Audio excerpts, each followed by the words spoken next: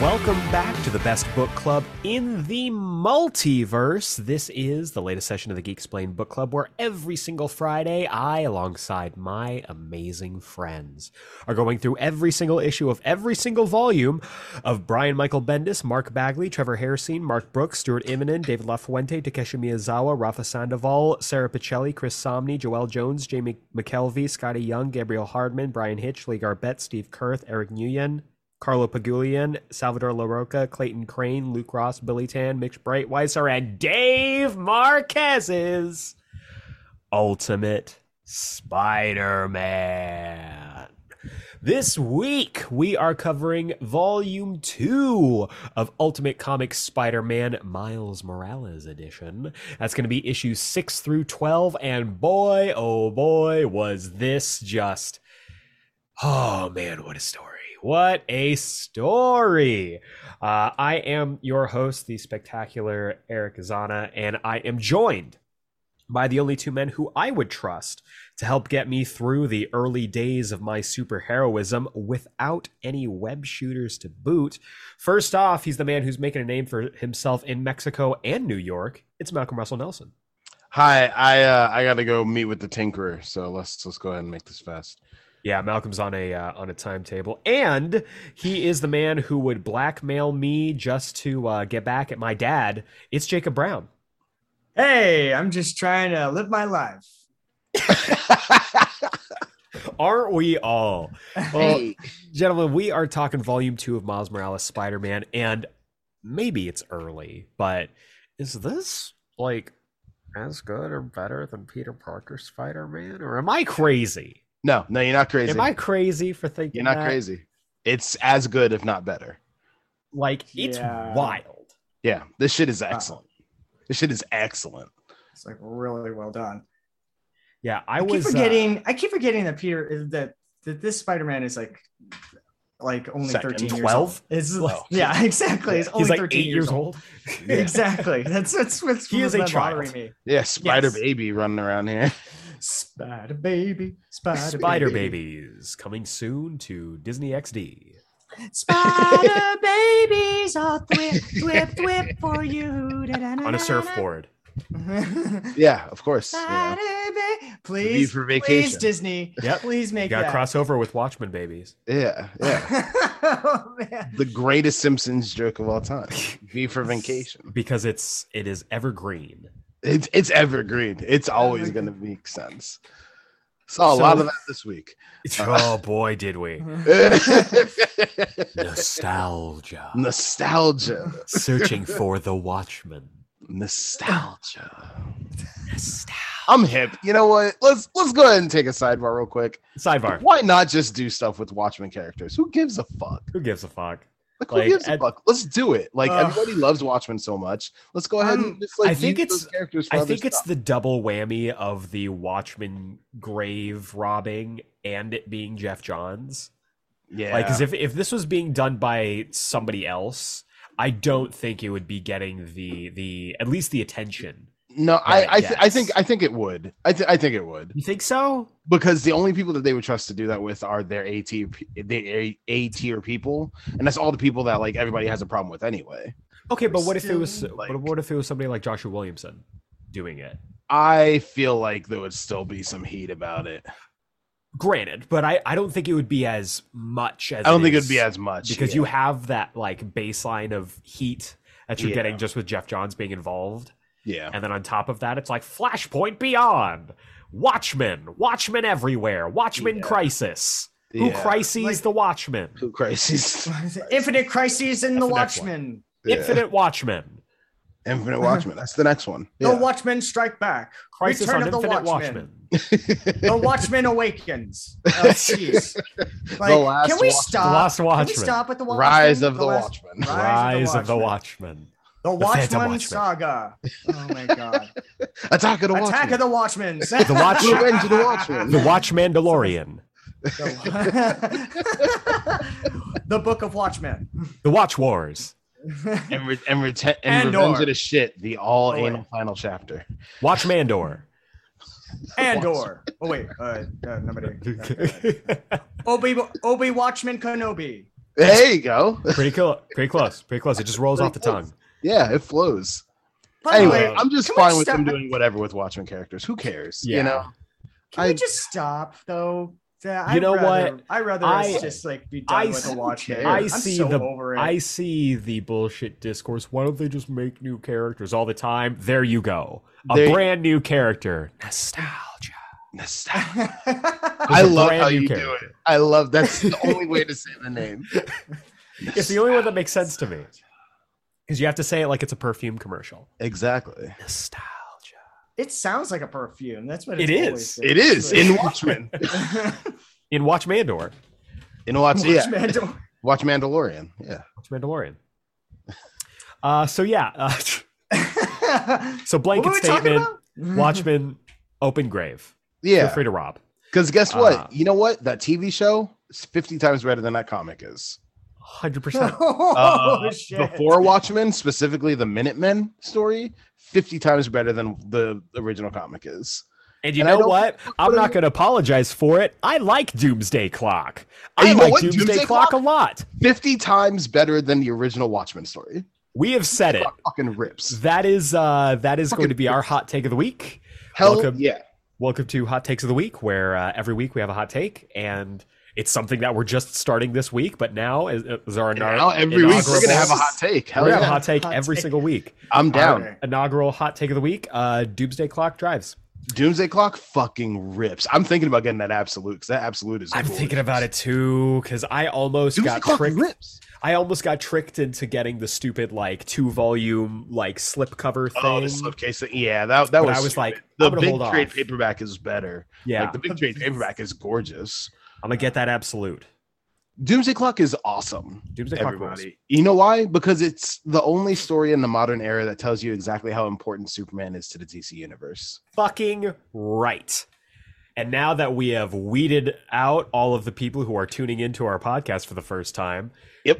let's talk about some Ultimate Spider-Man. There Gentlemen, goes the audience. there goes the neighborhood. There goes my audience. Watch them as they go. You know, I have a really fun joke. I'm just gonna riff off this right now. So I was at a wedding the other day, and I really wanted to request a song for the DJ, and I went up to the DJ and I was like, "Hey, can I make a request?" He's like, "Okay, I have two rules though. The song can't be by Foo Fighters, and it can't be associated with any really popular anime." And so I said, "Well, there goes my hero." Yeah. So you know what? Ultimate Spider-Man. Great joke. Great joke. 10 out of 10. Thank you. Great joke. Uh, That was fantastic. That was fantastic. so Ultimate Spider-Man, Chapter 6. Oh, that's so. That was that's so bad. fantastic. That's so good. I'm really like actually like. We pick up. I'm in the back. Boo. Jacob got to hear me boo him from the back this weekend. I went to watch a Gaslight show, and I got to boo him from the back row. It was well worth it. Catharsis. I heard you laugh, by the way. I never told you this, but I heard you laugh the minute I came out, like walked out For the Gong Show? The other guy with no from in the beginning of the show. Oh, with Froyo? P. Hale. Yes. Like I heard an audible like Yep, and that was just me. all the way. Indeed. That's Because so the people around me sucked. Awesome. So we pick up Chapter 6 of Ultimate Spider-Man, not in New York City, not even in the greater Brooklyn area. We're over in Mexico City. I don't know what we're doing here, but we're about to find out because we pick up with the other costumed member of the Miles Morales family, Aaron Davis. He is in Mexico City to spin the wheel, make a deal, and he is there to interact with the Scorpion, but not our Hunchback of Notre Parker. This is a new Scorpion. This Scorpion is scary. The Scorpion's scary, and you know what? It makes me retroactively kind of annoyed with myself that when I watched Into the Spider-Verse, I was like, "Oh, look at this completely new and not at all adapted version of the Scorpion. I love Yeah, this. I mean, they totally, bastardize this version for the movie. They absolutely did. Yeah. I kind of liked making him into a Scorpion, though. I think that's cool for Me sure. too. But I love That was this very version. This is the closest that we've gotten to this version. I think is what's the actor's name? Michael Mando. Oh Yes. yeah, Nacho And from That's Better Call Saul. definitely what they were Yeah. pulling for this. Like they're too. definitely going for, especially like Right towards down the to end of the the- movie, like when he's got the scar and everything. I'm like, Yeah. I'm still so mad that they haven't followed up on that thread because I wanted this. And Me they too. I wanted never this so will. bad. They And they never will. will. They never will. You know why? Well- Because the MCU Spider-Man movies are ultimately a disappointment. Because Woof! Hot And take there's number a new 2. it's- Hot yeah. that's Our that's only inaugural because of edition is, Sony. Half of it is because of Sony. Let's be I Uh, can say that, but I also honestly- can't say that because Sony did not only the Amazing Spider-Man, but they also did Into the Spider-Verse. honestly, got I think goodwill it's- for me I for a think good it's while. Both hands. that's what I both mean. hands. Let's both hands. Two I think it's evils both here. them and Disney. They Yeah. both let down that franchise by You're not making wrong. it a MCU thing as opposed to a street level thing like they should have. 100%. Oh, And that's why this current run of Spider-Man rules. So You're fucking right, it does. one thing that sticks out immediately jumping into this is the King is back, ladies and gentlemen. It's Chris Samnee on art again, and it was like a breath of fresh air. Look at how good everyone's hair looks. Jesus. Look how good everyone's everything looks. Chris Samnee is he's so good. I love Samnee He's so drawing good. Spider-Man, and maybe it's because Yeah, like me too. Miles Yes. is like tinier and Yeah. lankier, but That's I the thing. love how he draws Miles in motion. Yeah. Like Yeah. this first panel, It looks you like a see little Miles. boy flipping He around. looks in just the like air. woo. He looks Yeah. like fucking Peter Pan, like Yeah. like floating through the air. It's like a Peter Pan shadow was running around the rooftops, basically. Yes. Though don't. Why are you gonna call him his shadow? Because he's wearing a black costume. Is that? It's because it's in shadow. He looks really good. Yeah. So with the Scorpion, What? get Scorpion and Aaron Davis have a little tete-a-tete. Aaron Davis shows that he's got some tech with him. He's got a little zappy taser thing. Yeah. It's a Zap Jacket. Zap jacket. Everyone deserves a Zap zap jacket. jacket. Who I love Zap Jacket from Invincible. Yeah, Zap Jacket was my favorite character in That was a good tech jacket joke. That was just for This is tech- Jacob. That's actually awesome. The one I tech really love jacket it. fan. Exactly. I was Jacob Brown, loving it. The one tech Yay. jacket fan. There we go. I'm in the There- back. Yay. Yay. Yay. So we see Miles back in Brooklyn doing his street level Spider-Man thing. I love the fact that when he tries to get in the way of these purse snatchers, this guy just wallops Miles upside the head. Yo, homie doesn't even wait a second. No fear. Just smacks him right in the face. No, No fear. fear. Just like the apparel. Just no fear. Yup. And at the same time, like he hits him, he drops Spider-Man, and then he goes immediately to pull his pants up. Yep. Like, I think that's hilarious. Yep. That's the thing. And You too have real. Chris Samnee on here. The visual language is perfect. Yes, He's so good 100%. at that visual language. Yeah. Spidey is able to beat the crap out of these guys. The lady who he's saved from the purse snatching is very appreciative. And of course, who rolls up? It's the 5-0. It's the cops. And what do immediately? They go to try to arrest him. Woo, woo. Like it's the Sokovia Accords or something. Mm-hmm. And this lady's immediately like, "Dude, he didn't even do anything." The cops are like, "Nah, sorry, we're New York police. We got to profile everybody." They said, And- "Listen, we got a little bit of a glimpse underneath that mask. We know he's gonna do something. He fits the Oh, man. description. He fits the description. Yeah. And so Miles is able to do a quick little backflip and jump away. And I don't know what it is, but there's something refreshing about Spider-Man not being able to use webs. Yeah. It's Yeah. kind of awesome. It's like kind of stripping cool. back Superman to his like jump real high, punch real hard days. Yes, that's exactly it. And it makes him feel more street level. And you have to get more creative with it too. Yeah. Which I really like. Yeah. And so we see back in Mexico City that Aaron Davis is there with Scorpion, and he's trying to strike a deal. But his zap jacket only has 2 zaps, and it doesn't really work. But Aaron Davis is able to escape from the Scorpion, but runs right into Mexico City cops. Yeah, he kicks Scorpion right in the dick. Right in the dick. That should be indicative of what's that of the kind of person that Aaron is. He fights dirty. I honestly thought that's what he meant when he said I broke my own rules after he kicked him in the dick. It was just like, I broke my own rules. I kicked somebody in the dick. Kicked someone in the dick. I wasn't supposed to hit below the belt, but Damn it's not how I do. It's not how I do business. It's not up to code. Damn it. Yeah. Miles heads back to his home, to his mom, His Rio fine ass Morales. mom.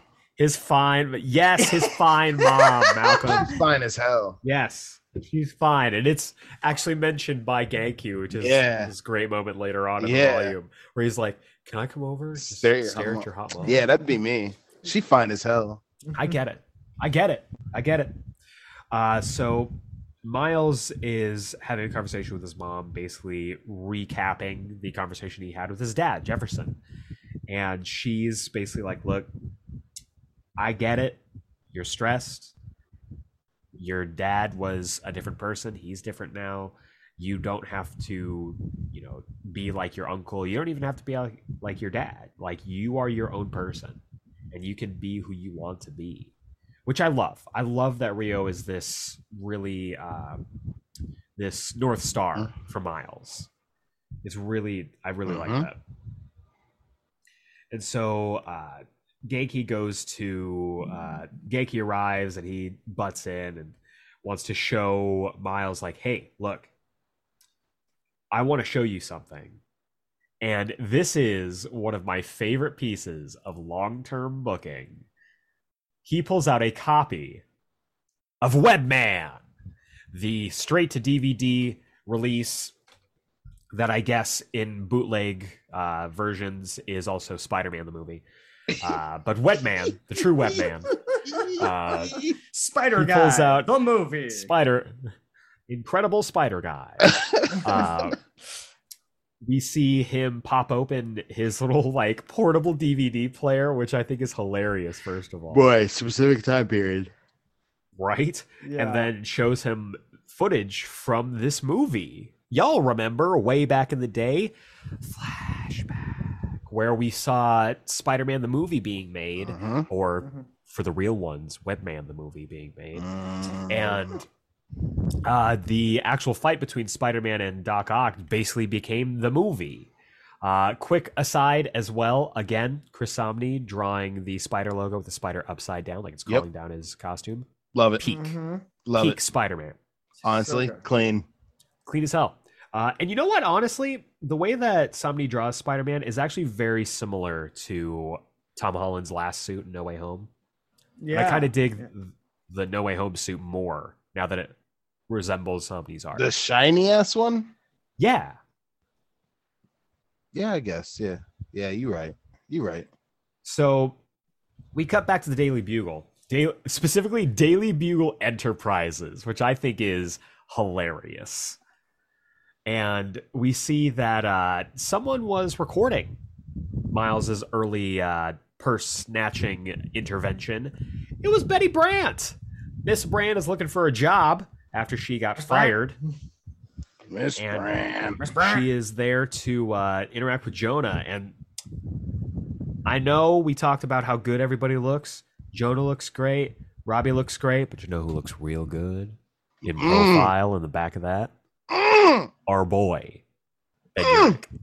Daddy. God damn. Ben Urich just in profile. Oh, man. He could get it. He doesn't even need to speak. That's what's so great about that. Yep. And so we cut back to Mexico City. Aaron Davis has been apprehended. He's sitting in a Mexico City jail. And then he gets the morning newspaper. To his surprise, sees right on the front page, it's a brand new Spider-Man. Yep. And he knows something because he gets real irate. Chapter 7.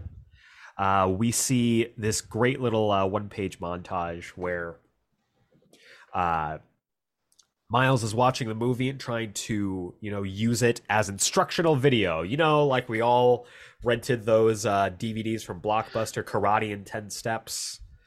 Yes. Uh-huh. Oh my gosh, Miles yeah. is trying to do that as well. That's exactly it. Because that's exactly what a 12-year-old kid would do. Exactly. Like that's Teach his himself karate. that's his MO. Like, I Yeah. gotta learn karate. Yeah. Mhm. And so this is a great moment too where Rio like opens the door. He's like, can you not, please? Can you shut the door? And like she was 100% looking at him like, really? Like, You got your this early, huh? Like, I know you're a growing boy, but like, at least whatever. And she shuts the door, and you can see the look on Miles's face, just like, oh god. She's like, why are you sweaty? He's like, I was working out. And Rio's just like, Classic. okay, then just say you were working out. Because she doesn't believe that for a goddamn second. And so we cut to breakfast with the Morales / Davises, and we still don't know for certain why Miles goes by Miles Morales. Do you not? No, What would his name be otherwise? Miles Davis. Yeah, why would he go by Miles Davis? Okay, but That's in awesome. universe, Malcolm. Yeah, in universe, why would he go by Miles Davis? Come on. Get out of here. Get out of here. That's Miles exactly. Davis Jr. Get out of here. All right. So That's exactly why. get out of here. So we see that It's Jefferson is not exactly about right. this new Spider-Man. He's not happy about it. He's like, whatever, Spider-Man sucks, superheroes suck. And so we get the crux of this volume right here. Jefferson will never, ever accept Miles as Spider-Man. And that's Miles's whole view on this. So he goes out doing his Spider-Man thing. I love this full page splash with Miles just jumping throughout the city. Love it, and need it for a poster. Agreed. When this book was coming out, I was the kind of person who would screenshot a lot of shots in comics so I could have them as like phone backgrounds or like iPod backgrounds. And a lot of these 2 issues were screenshot for me. Hell yeah. a lot of Yes. specific images. This was one of them. The like, oh, could you panel of Miles in the last issue where he's kind of like turned like side profile. Like that was one. Like so going through this, I was like, oh my god. I had a lot of these as phone background images because they're sick. Like, Yeah. Yes. And then we get this great scene that Into the Spider-Verse did a great job with as well, where Miles is like, all right, I need to leap off a tall building. Finds a tall building, starts climbing up, and immediately realizes he's afraid of heights. And I love that. I really, really do. He hears a fa-boom in the distance and goes off to investigate. well, wait a second. You're skipping something. You're right. We need to talk about who he sees because he's climbing up this building. I He didn't even lands on a- catch that. He lands on Yeah. a ledge, and on this ledge, there's a nice like little deck chair outside of it, and a Morbius omnibus, which is really funny. Obviously. And who does he see in there having the time of his life? Former Principal Suntress I did not even Having a catch hoagie. that. That's amazing. and eating some chips and watching some people shake ass on the MTV. Oh yeah, he's got the latest Girls Gone Wild going Oh on in there. yeah. Yeah, Like it totally it's is. unbelievable that this dude quit his job as a principal in a high school in New York and is And he living is- the life now. He has failed upwards, is He's what has failed happened. upwards. He's living halfway up a high rise in Brooklyn. That's new, typical New York though. Like you Yeah, just But fall that's not upwards. cheap. That yeah, ain't no, cheap, it's dog. not. You just fall into money, and that's what happens. Girls Gone Wild videos this time in 2012 were not cheap, bro. Mm-mm. How do you That's $30 easily, bro. Medium. Easily. So Miles, here's a I watched a faboom. lot of late night TV, like a lot of late night The TV. infomercials were- Yeah, I have a pretty good idea of how much. I remember those. Sure, I'm like, Malcolm. "God." It was the infomercials. Listen, why would I have to pay for it if I could just see the infomercials? Agreed. they Right there did with show a you. lot in those infomercials. Yeah, Like borderline too much. like way too much. That's for, why they stopped 11 showing o'clock at those. night. Yeah. Well, you know, Nobody's kids should buying be because they asleep was by like, I 9. could just watch the infomercial. Spidey jumps off to go find out the source of the faboom and finds Omega Red, who we have not seen in a hot minute since Yeah. Peter Parker buried him underneath a vending machine. Mm-hmm. I I love love Chris seeing it Omni again. draws that design real good. Like, Real good. He's I know lankier. you guys. Yeah, he's I lanky. really I know like you it. guys didn't love it last time, but like, holy shit, Somni it's- drew the hell out of it. Oh, it's still garbage, but Somni draws it as well as it can look. This Yeah. stupid little bulletproof discs. I love it. Yeah. I love What it. is he? What is he? Kinetics or whatever? Oh God, what was his name? Speedball? No. Kinetic or whatever it was. The bad guy from Invincible with the little like discs all over himself and everything like that. Was it Power Kinetic? What was his name? What was his powers? He had kinetic energy. Remember when he would like get hit? He would like he fried his family while Powerplex. Powerplex. There Yeah. you go. Yeah, I was thinking of his My powers. and favorite kinetic Invincible character. yeah, Yeah. Powerplex. Powerplex. He's got the powerplexness of this discs and stuff. Who's got the power? The power. The power. Powerplex. Who's got the power? That better be his theme song in the Invincible TV show.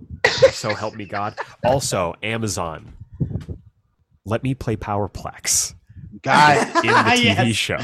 guys, Let me Yes. play Powerplex. guys. Also, Amazon. I am the when only fuck is that person. next season? I'm the only person knocking on your door to play Powerplex. Let me play Guys. Powerplex. Guys, yes. Hashtag Azana for Powerplex. All right, starting it now. 2023. Starting it now. Meanwhile, When is that next season coming out? By the who way, Is that knows? coming They're out? recording it, as far as we know. Okay, all right. So we'll find out. We'll As find long as out. it's going. Whoa, holy shit.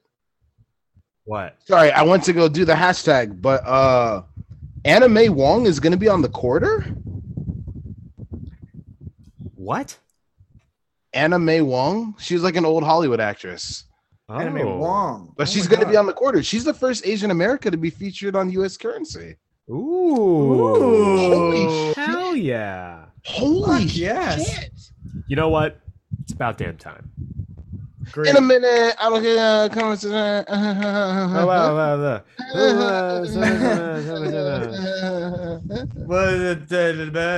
I don't know what we're saying. But it is about time that we Asians got our faces on some currency. in Yeah, the holy US. shit. Congratulations. Yes. Thank you. Thank you. I am going to personally say thank you. They also Yes. went for a really deep cut pull, but like, Yeah. Well, they're not going to be like Ken Jeong on the quarter. They're not going to have the Spanish teacher from Community on currency it's not even Ken Jeong specifically, like Senior Chang. with the Senior sombrero. The sombrero, yeah. And the And- quote and on the it is back. saying, I allow it. Yeah, on the back instead of "In God We Trust," it says "I'll allow it." Yes. Someone make that coin, send it to us. No, it says in Chang we trust. Yeah. In Chang, you're right. We trust. Fuck, that's right. In Chang we trust. Man. So- Senior Chang. Senior So, Chang. meanwhile, at the Tinkerer's workshop, we find. I love the immediacy of this scene. Tinker is just like doing his thing, tinkering in his little workshop, and all of a sudden, the panel is just Prowler with a gun at his head. Mm-hmm. I love the immediacy. Yes. And he's basically like, "What do you know about the Spider-Man? How did you outfit him?" He's like, "I don't know what the fuck you're talking about." And Prowler knows where Spider-Man got his stuff, which I think is very interesting. And as we'll come to find out, is intentional. Mm-hmm. But he basically says, "Look, who else knows about the spiders with the numbers on them?" And Tinker's like, "I don't even know what we're talking," and he blows them away. just executes the Tinkerer. I was not expecting that. God, Somni draws the hell out of that Prowler suit. That Prowler suit, I'm sorry, it's the best one. I know Very you love good. the movie design, but like, God Movie damn, that design. Prowler suit being like a reverse That Spider-Man cape. suit is so awesome. You're not wrong. cool. You're not wrong. And I actually noticed that it's supposed to be like an inverse Spider-Man suit with the eyes, how Sam draws them. It's really, really cool. It's sick. So back with Omega Red, he is just as surprised to see Spider-Man as Spider-Man is to see Omega Red, and the two of them engage in some fisticuffs. We see that Miles is unprepared for Omega Red, and he is whooping this boy good until Spidey's able to hit him with that Venom Blast. Ooh. Gets him right in the neck and is able to put Omega Red down. And I love the Final Fantasy, yeah, like fist up in the air, and you hear da da da da da da da da da.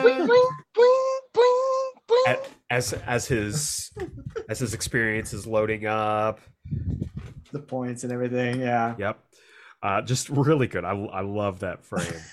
And so the next day, Brooklyn Visions Academy, Genki and Miles are walking to school when who do they come across?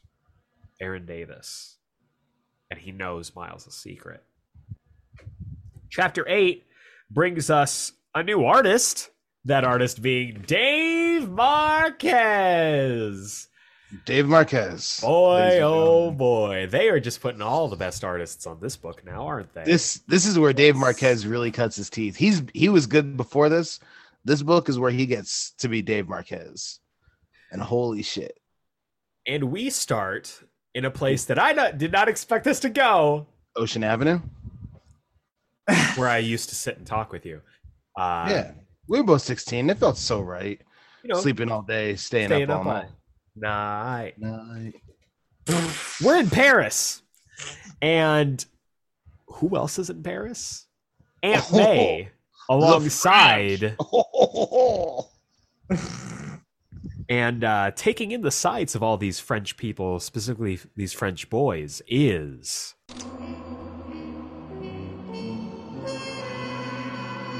Le Girl from the Wrong Side of the Tracks. Wait a second. Gwen Stacy! Oh, Do we need to look that up in French right now? Yeah, like, can we try? Oh God! Okay, give me 1 second. That was amazing. I thought you were actually gonna speak French. Actually, too. That's what I thought. I was like, Me oh, too. No, we it's started with just enough. It has to be just enough French for you to get the flavor. just enough Pepe Le Pew, but not Pepe Le Pew.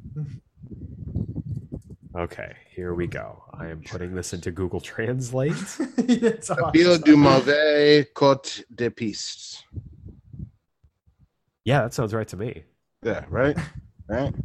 All right, let's see if I can do this. Checking out the sites, specifically these French boys, is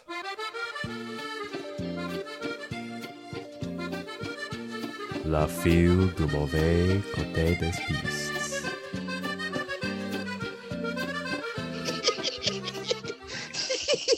Terrible. No, So good. in the But you know what? it was so good. It I'm was gonna so, take it. So worth I'm gonna take it. It was so worth it. I love it. And it's You the had to only put over like the stereotypical like French music, like like like a violin and everything. just La Vie and Rose. Smoking a cigarette the wrong way and a beret, you know. it's just Marianne Cotillard's speech from like some movie, and she's like, That's the one. So Aunt May or Gwen Stacy are just living the life in Paris. And I love mean, this for like, them. It's so good. It's the ending they deserve. However, it's not the ending that they are going to get, because Aunt May catches a passerby with a newspaper that shows off a brand new Spider-Man. encore Spider-Man, un héros que pour les routes de la ville. I spit in your general direction. La génération. Ah, Monsieur Incredible. What's the mom? So Aunt May There goes our is- French audience. They're There gone we now. go. There we go. So Geeksplain, alienating audiences every week. every 30 Yeah. minutes. And so we see Aunt May show the paper to Gwen, and the two of them are not pleased by this. Cut back to Brooklyn Visions Academy, where Aaron Davis is being a sketchy fuck. He's got the hat brim low. He's standing outside of a school that he obviously does not go to. He's looking sketchy. And he is not beating around the bush with Miles. He's like, I know, you know. Does your dad know? Do you want him to know? Because swear to God, I'm going to tell him if you don't help me. And luckily, we have a school staff member come over, telling him he needs to leave.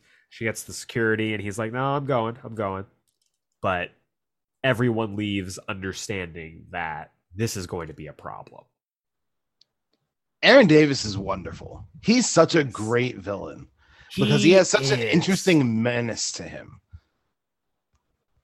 Absolutely agree. And I think a lot of people, myself included, like have the version of Aaron in the Spider-Verse where he is ultimately like a quote unquote good person. Yeah, I hate that.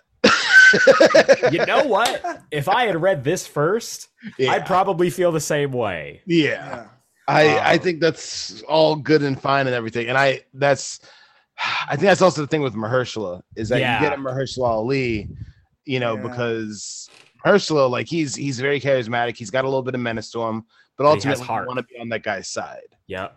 This needs to be someone else. This needs to be like a Jonathan Majors or some shit, I was going Someone to say who's- like a John David Washington or John David Washington would put his whole ass bussy in this role. He'd be so good. he Holy would crush shit. this. He would crush this because he's got that menace for sure. He'd be good for it. Ooh. And so, or honestly, Childish Gambino himself. I don't think he has the right tone. I think he could do it. I don't know. I'm really loving Atlanta. It's making me see a side of him that I've not seen a lot. Because he's a shitbag. Yes, exactly. I'm saying, I No, think he has the range. No, you gotta, for something like this, it's got to be like, it's like equal parts Donald Glover and specifically like Daniel Kaluuya's performance in Widows. Okay, first off, it's okay. like underrated movie. Yeah. Widows. Widows is the most underrated movie of the year it came out. It should have won Oscars. Everyone should go watch Widows. Widows is fucking perfect. But you know what I just thought of? Who he actually resembles a little bit in this art? Snoop Dogg. Lakeith Stanfield. Yeah. Ah. Lakeith would be perfect for this. Lakeith would crush yeah. this. Lakeith would crush this. He's a better pick for sure. We then cut to the New York Police Department, a familiar sight with a familiar man. It's our boy Captain Quaid. Nova. Oh, yeah. Oh, I thought Oh. you were gonna do Oh. Nova too. Yeah. No, it's the most important one in this scene. It's Captain Quaid, the best. Randy Quaid. Quaid. How's that, Branzino?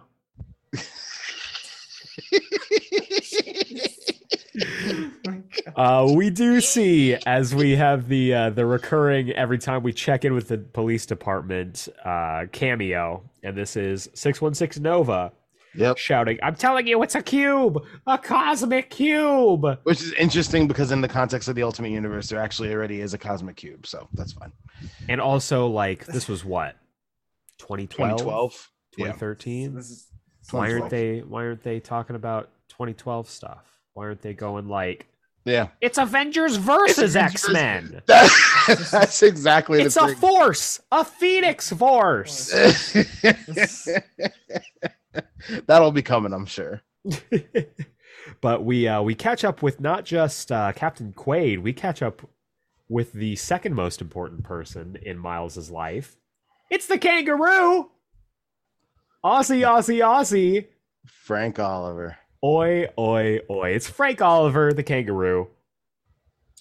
It's And Frank Oliver the kangaroo. He loves me. I love you. I don't know why that popped in my head. That was high key fucked up of you. excellent. No That was notes. so wild. Quaid wants to know all about this new Spider-Man, and he is interrogating Frank Oliver to that point.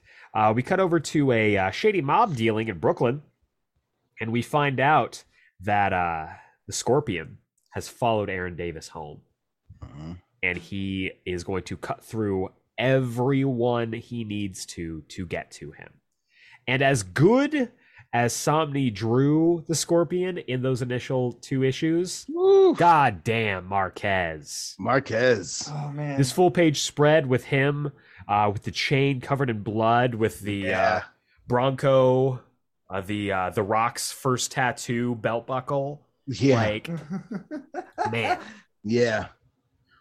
Tweak this character a little bit, and I think The Rock could have done this version of Scorpion, and it would have been terrifying. Yeah, I mean, we do live in an era where The Rock feels that he's the best person to play a Middle Eastern character. So I mean, definitely I think The Rock could have played this Hispanic character. He's done it twice now. You're right. Never Yeah. forget the Scorpion King.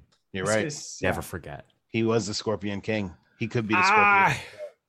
Stand alone. Oh my god. Oh my god. I forgot about that. What a time in history that was. That was toxic. Oh man. There was some big 2002, 2003 energy there. That was high key toxic. I kind of thought like when this whenever this comic came out, this version of Scorpion, he looks a little bit like if Danny Trejo was like injected steroids and shaved his head, pretty much. Yeah. To me. Yeah, he looks like if Danny Trejo grew up like in the 2000s. Yeah. Yeah. I'm looking it up right now because I'm wondering who voiced the Scorpion in Into the Spider-Verse. If But, it's Trejo, I'm hear, gonna laugh so hard. I just hear like Javier Bardem when I hear Ooh, This- Bardem would this- be incredible. this. Like that's who you get to voice this. This version. Yeah. Of it. I mean, Like, even in live action, like Bardem would crush this. Bardem would be scary. Yeah, he'd be pretty awesome. Terrifying. So we cut to Brooklyn Visions Academy. Miles is perplexed. He is perturbed. He is not doing well, knowing that his uncle is going to try and pull something with him. Though, quick shout out to Genki in Frame 2 rocking the Captain Boomerang merch, because remember, Mhm. DC Comics is a thing in the Ultimate Universe. Mhm. Genki, Mhm. based as fuck. You're right. He's based. Genki knows. Captain We- Boomerang's where it's at. We love a king. We love a king. We see that that night, Miles has to go deal with some stuff. He needs to get this energy out. He needs to go do some good. And so he goes to leave. I love how Judge is just in the dark. Their roommate is just, he has no idea what's happening, but he's just like, yeah, cool, whatever. Yeah, it's kind of a bummer. Yeah, it is, because I would like to get him more involved. Yeah. Same, yeah. As Miles goes out on patrol, he finds that there's a ruckus going on. And who's causing this ruckus? It's your boy, the Ringer! the ringer. I'm the Ringer! Back up. You heard me. Back up. Oh no. And Spidey pops out. He's just like, are you kidding me? And it's so great. Silence! Touch me. Silence! I came to get what's mine. You will not touch me. And so Miles is initially trapped by the rings. However, he realizes what Peter never did, that you can still kick with your arms trapped.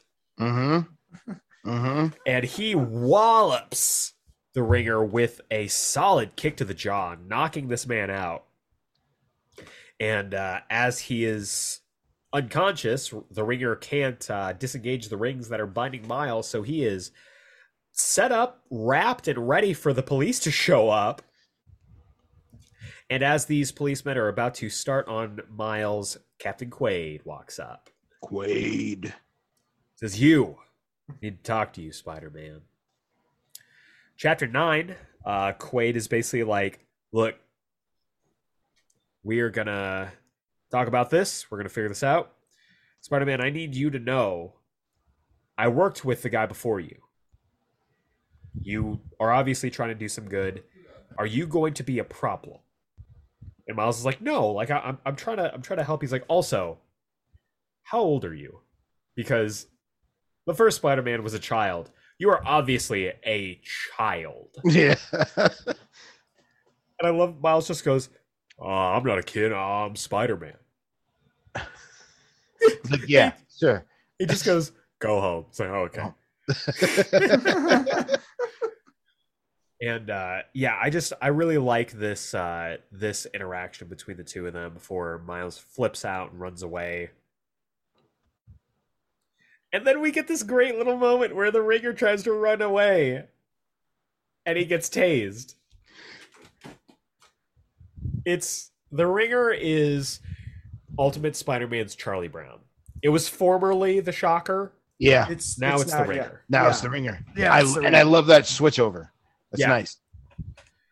I kind of miss the Shocker though. We haven't seen him in a while. Yeah, but he's serious now. He's Yeah. serious now, so he's going to be a serious threat when he returns. He's hard. If he returns. He's hard now. He's hard. He's what? done some time. He made it. He's a made man. He's fucking thick, bro. What? Yeah. Welcome back to Below And the rigid. Belt with Malcolm Russell Nelson. It's been a while. He's Podcast been a podcast where Malcolm is thirsty about literally anyone at any time. Yeah. Speaking of thirsty, let's talk about freaking the way Marquez draws Aaron in this goddamn suit. Jesus Christ. Yeah. nice Him and just He's packing dick, dude. pulling it. Jesus Christ. He gets back to the Tinker's hideout, which he's been using. And I think it's really fun. You see some stuff in the background. You see literally the 616, what's his name? Whirlwind? Whirlwind. You see yes. the Whirlwind armor, which is really cool. Mm-hmm. But the Scorpions, they're waiting for him. He's like, I am gonna kill you. And that is just what's gonna happen. Why is Obama the Scorpion all of a sudden? It's just I'm gonna kill you. America. Now, listen, Tinker, Sked, I noticed that you killed him. Now I'm going to kill you, and then I'm going to take over this city. And that's just the way it's going to be. And then he kicks that door open. Exactly. Thank you, Mr. Former President.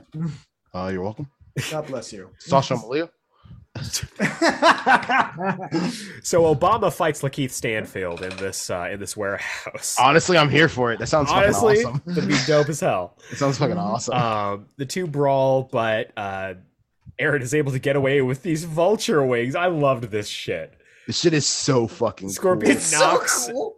Aaron back into this pile of loot, and Aaron just rises up with the vulture wings. Baby, I ain't looking at you. I'm looking past you. Fucking cool. Oh, he's dope as hell. So I hate him, but he's dope as hell. He's so cool. And That again, dude is Lakeith liquid Stanfield sex. would crush that line. Yeah. He's so fucking awesome, man. He shoots out the talons from the he basically does the Archangel razor blades Yeah. from the wings, Yes. kills Scorpion's entire crew, but ends up just making Scorpion mad. I don't know what this guy is on, but they Yeah. cannot put him down. Yeah, it's weird. Even after 2 full rounds of razor feathers, Yeah. Aaron realizes, okay, I gotta go because this guy is not messing around. So he blasts out of there, leaves. And I also like that we see genuine fear from Aaron at the end of the scene when he's running away. Yeah, Like he's terrified of the Scorpion. yeah. He's like, I'm in deep shit, and he fucking found me in back to New York. Like, you know.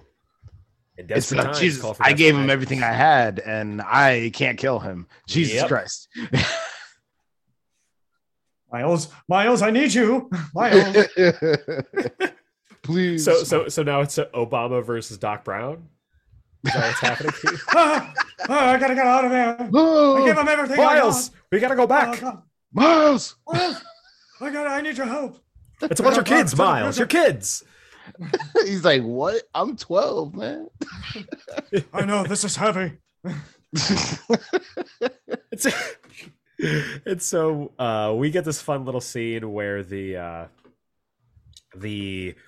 coach, the director of security, Yeah, he's just one of the teachers or something. one of the I don't know. guys. I was gonna say like one of those house. They were like Attendants. dorm attendants. Yeah. Like, Yeah, Yeah. I just want to know why he's wearing a hat indoors at night. because That's it's just my cool. question. His Is head he- gets cold.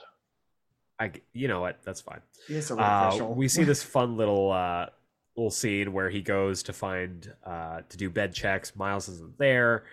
He searches around, comes back. Miles is there, and Judge again is just like, "Okay, you guys got to stop lying to me. Like, I'm okay lying for you, but I need to know what's going on."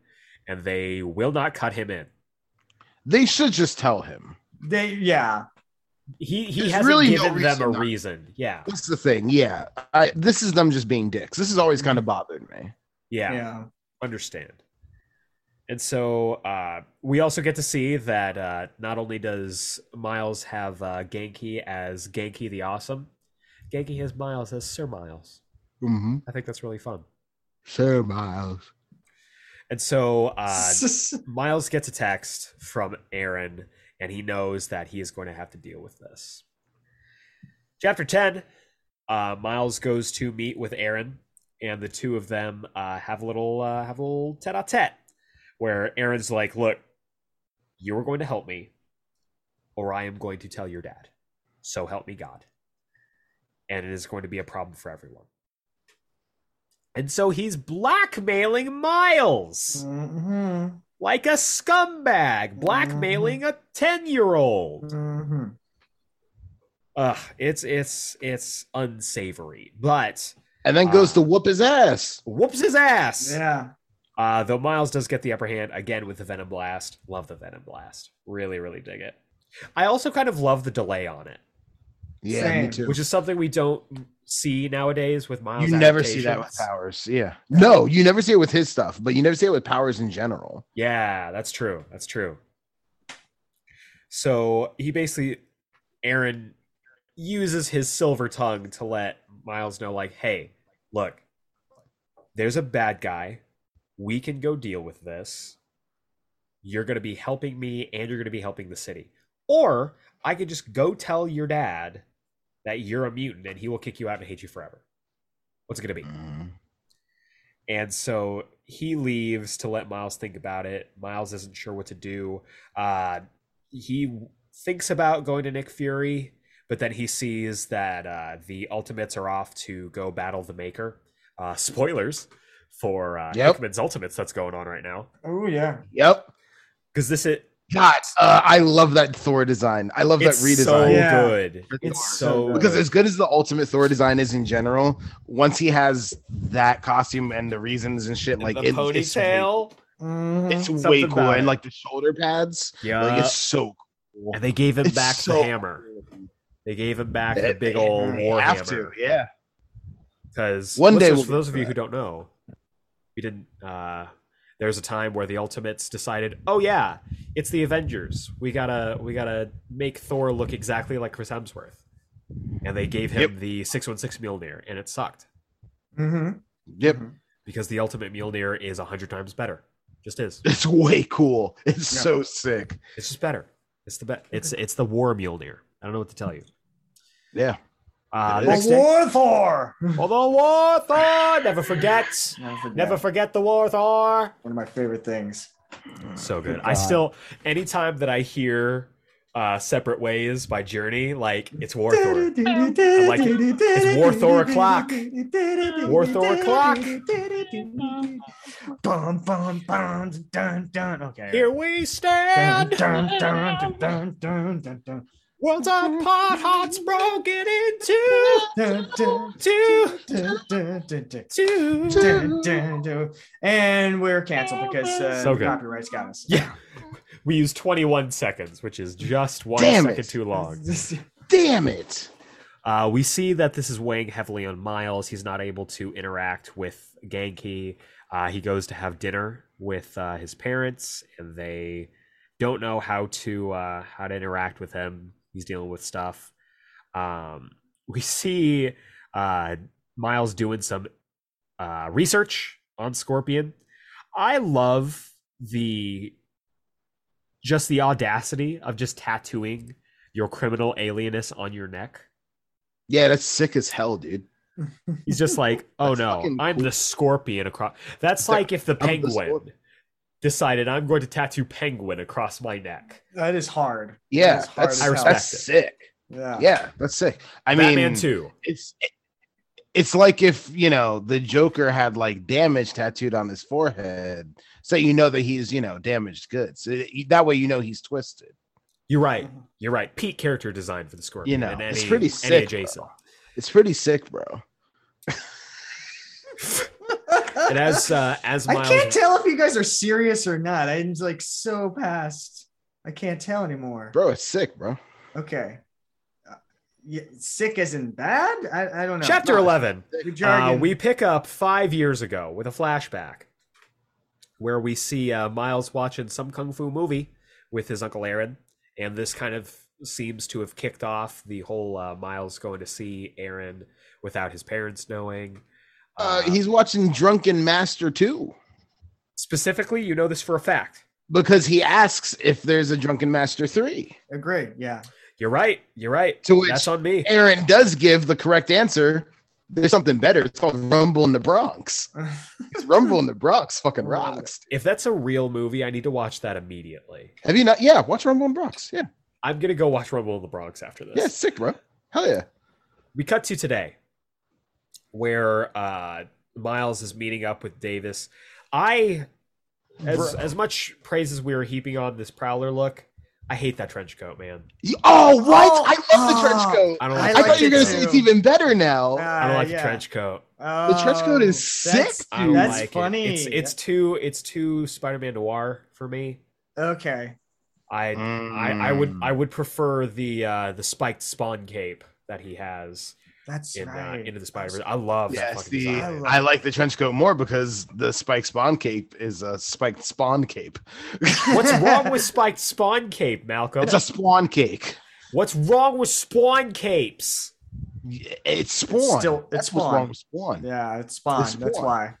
Yeah. It's because it's Spawn. You're both Nobody terrible. wants that. You're both terrible. So, Miles and Aaron have tracked the Scorpion to this location where Scorpion has decided, I'm not just here to kill Aaron Davis. I am now going to be the new Kingpin. And he's negotiating with a local gang. Aaron busts in, knocks out some people. Miles busts in. And ladies and gentlemen, we got ourselves a ballroom blitz. Hell yeah. It's a team up, baby. Love seeing it. And so we see at one point Scorpion just starts whooping on Miles, just absolutely bodying this small child. Yeah. Yeah. It's kind of fucked up. He It's punched him fucked right in the face, and I was like, oh, God, I've never actually been punched in the face. Oh. He's like, this sucks. I don't want to do that again. I love how dizzying he gets and he falls back going, whoa, Yeah. boy. Yeah. Little wobble Ooh. lines. Yeah. I love, and you notice it specifically in that panel, or at least that's where I first noticed it, how round Marquez does his face. Yes, Yeah. I love it. Our Because he's the bobblehead boy. boy is back. He's the bobblehead boy. Mm-hmm. Like, he's just a baby boy. He's our bouncing bobblehead baby boy. Yeah. The quadruple B, if you will. Bouncing bobblehead baby boy. Bouncing bobblehead baby boy. What is that? Hero and a half shell. That's it. Okay, thank you. Yeah. I was like, Yeah. I know that melody. Yeah. What is that from? Yeah. What is that from? Spider in a black suit. Yeah. Spider power. Spider power. Oh, Yeah. hell yeah. Spidey powder. We're going to get with someone to be a composer, and we are going to make that theme song. Hell yeah. If you know any composers, hit us up. I'll shoot my friend Michael Giacchino a message. That's right. That's right. You know Mike. Yeah. That's right. Good old Okay. Mike. We'll figure that out. Good old Mike. Just Jockey Mike. We So Aaron is able to put Scorpion down for a moment with a taser to the face. Just sick. They Don't take tase out him, the bro. rest of the game. And as Miles is about to leave, Scorpion gets right back up and slams this boy, slams his face to the floor. Miles uses his camouflage to get a solid kick in on the Scorpion. Scorpion escapes into the street. Miles gives chase, gives him that nice old Venom Blast, and leaves him in the street. Again, just the key art, the iconic pose of Miles just standing in the street as the cop cars pull up. Yeah. Great panel. Yeah. Very good. Dave Marquez does that specific pose so well with Miles. We get that like 2 or 3 more times in this run. Yeah. Yes. And it's iconic. That's when Hell the music yeah. swells and you're like, oh hell yeah. Dun, dun, dun, dun, dun, Spider-Man, dun. bro. Yeah, Yeah, you know what? That's a better Miles theme than a Peter theme. Anyway. I've been listening actually to the No Way Home like Oh, have you? soundtracks for that. Like all of the Peter Parker stuff was Sam Raimi, Danny Elfman stuff, and then now that we've transitioned to Miles, it was like, you know what? Let me just play the No Way Home stuff and see if that works. And I was like, oh, this works way too good. Yeah, it works pretty well. Way too Yeah, good. it's almost like they took everything about Miles, And just made And it just- Peter. reskinned it as Peter. Yeah, you know why? What is that? The black man can't have anything. Brr, brr, brr, brr, brr. So Miles escapes. Aaron has abandoned him as well. Scorpion is taken in, and we find out this Scorpion's last name is Gargan. Yes. He is the official Scorpion, Yes. which is It's really so good. cool. Really, really cool. It's so good. Miles gets back to his dorm and gets a text from Uncle Aaron. Aaron's like, look, we're just getting started. Miles is like, no. And he says, okay, cool. I'm going to go tell your dad then. He is blackmailing this poor child. Again, despicable. So ruffle. And then the final scene, we see the Parker household is still up for sale, except it's just recently been rebought. Aunt May and Gwen Stacy are back. And Aunt May is calling Tony Stark saying, I want to meet this new Spider-Man. Ooh, that is not going to be a fun conversation for Miles. Or is it? I guess we'll find out. Chapter 12. That's someday. Rounded this whole thing out. We see Aaron is again still trying to blackmail Miles. This is affecting Miles deeply. Aaron loves using his vulture wings. Yep. And I would too, love honestly. He loves using them. Honestly, if I had those, I'd use them too. He loves popping them out of shit. Like, I love he's wearing the trench coat just so he could pop the wings out. Yes. And that's the best use of that trench coat. So we Okay. cut back to Brooklyn Visions Ooh, Academy. Got him. Miles has decided to tell Genki, look, I'm going to go tell my parents. Like, I don't want him holding this over me. I don't want him putting my family in danger. I'm going to go tell them I'm Spider-Man. And notedly, there is this girl watching them. I don't know if this is going to come into play Oh yeah. at any point, but there's this girl with dyed hair and glasses who's watching them.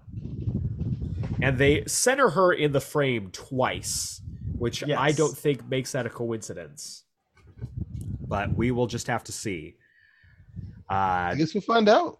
I don't like that. fucking hate when you I, do I this. I hate that too. Now I guess now we'll I'm starting find to out. get it, Eric. I'm See? starting to get it. And I've been now- saying this yeah. for over a year. Yeah, I didn't like that moment, and I was just like, we have to find out what this moment is. Is this guess going to be a thing? I guess we'll find out. God Hate damn you it! so much. So Miles is It walking- could just be that girls are just noticing Miles now. He's got that swagger. He's got that Stop. confidence. He's got that. He just He's got He's that all exaggerated over- swagger of a of a 12-year-old. yeah. He doesn't have to go over and lay the hand down and be like, "Hey." Yeah, he can do whatever. So Miles is going home and Aaron is waiting for him because he knew he was going to do this because Aaron's a scumbag. A wonderful scumbag, but a scumbag. And Aaron basically says, look, like, let's go in there. Let's go tell your dad everything. And Miles is like, look, okay, I'm in. I'll help you. And Aaron threatens him too. He's like, look, you leave me hanging again, someone's going to get hurt. And then he leaves. Miles goes inside and has this really nice embrace with Rio. And I think it's in that moment that he's hugging her, and you see the look of concern on his face. I think that's when he decides he's going to fight Eren. Mm-hmm. Like, that's the moment. Yeah. We cut to that night, and Miles basically tells him, "Look, you're going to leave town. We're done. Or I'm going to, so help me God, I'm going to kick your ass." And Eren's like, "Okay, cool." And hits him with the shocker gauntlets. Big boy words. Now you're going to get a big boy response. Again, Lakeith Stanfield fucking would crush that line. And so Eren Davis hits him with the shocker gauntlets. That was a welcome surprise. Yes. Fucking cool. I Loved fucking seeing love that shit. He's got the Tinkerer's toy chest. He does. It's true. So the two of them engage in battle. And we see very specifically at one point the right gauntlet gets a little scuffed up. We see the wires going a little haywire up in there. Remember that. That's a tool we'll save for later. Mm-hmm. The fight continues. At one point, This fight is Miles- gorgeous, by the way. So Yeah. good. God I love damn, the Dave colors. Marquez is so good. The action and uh, the lighting in this is very much very poignant. Like the lighting and the shadows of like the lights from the what do you call it, from the buildings and and the cars, the headlights. Like it is and then the very little bit of light you definitive. get from like the gauntlet sparking up. Yep. Like, Yes. even that just provides just a little bit of light. Like, yeah, the Justin Ponser colors on this are incredible. Yeah. Fantastic. Fucking Dave Marquez art is so good. Like, they sing together. For They're more, fun. I don't know if it is Punzer on colors, but for more David Marquez doing some amazing fight choreography, read his Defenders run. Which Oh. is so fucking good. Specifically, there is a panel, and I'm sure Malcolm knows this, with Iron Fist. That is one of the most gorgeous Iron Fist images I've ever seen in my life. The one where he gets his back broken. Ye- Ooh. I'm gonna drive back to Tucson just to fight you again. Malcolm saw what I did to Reyes. It's true, guys. Guys, I hate to say, but Reyes does not exist anymore. All I'm gonna say, a haiku. Reyes had big boy words, and he got a big boy response. So the battle continues down into the streets below, which was really fun. And Eren does not care for collateral damage, and he busts up this bus. Get it? Miles jumps down to save the civilians there. Eren, I love that. Yeah, I love that. He immediately goes into saving people mode. it calls back to that thing we were talking about in Thor, where Yes. Thor stops his battle to go save a planet. Mhm. Just on a Yeah. much smaller and more intimate scale. Mhm. Yeah. I love that because that is what Spider-Man should be. It's what superheroes should be. It's what superheroes should be in general. But and I mean I love there's very specific superheroes that always is their thing. Yeah, It's Superman, it's Captain America, and it's Miles Morales Spider-Man. hell yeah. That's fucking awesome. And I love the scene of him just like reaching in. He's like, "I got you. Is everyone okay?" Like he's like that is his focus. Yeah. So cool. That's cool as hell. And so Eren runs up on him. Miles continues to fight him, but Eren is getting in some good hits as well. Miles hits him with a Venom Blast, and the delay makes this a very interesting moment Uh-huh. because there's a couple ways that this can be interpreted, I think. I think there's really only one way that it's interpreted.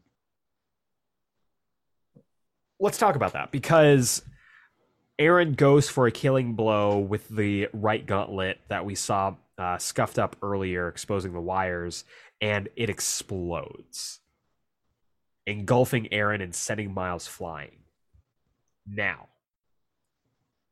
I personally think the Venom Blast had nothing to do with it. I think the gauntlet was already on the fritz. He tried to use it, it exploded on him. And the Venom Blast just happened to pack a bigger boom into the explosion. Yeah. But obviously, Yeah. you disagree. No, that's it. Yes. I Okay. think that it was both of them because the Venom Blast goes off on a delay. It was both things at the same time. Yeah. Because I don't think that, because I think this could be very easily read that the gauntlet was fine. Miles hit the Venom Blast caused the explosion. I don't think that's what happened. But the important thing here is that it causes that same ambiguity that we had with Ultimate Peter. Absolutely. 100%. In his involvement in his uncle's death. So last week we talked about the Uncle Ben aspect. Yeah. And I was sitting on this because I was like, oh, next week you're going to see the Uncle Ben thing. This is his Uncle Ben moment. That's right. I remember you mentioning that now. So Miles is flung back. He goes to check on Aaron. And I kind of love that we don't see Aaron's body. We only see a close-up on his face. And you can tell he is burnt to a crisp. And he gives these haunting words. Unlike Uncle Ben and his words of wisdom, Uncle Aaron's last words are, how about that? You are just like me. And then he dies. And that's the end of the volume. Great end for a volume, right? Holy shit. My God, this was incredible.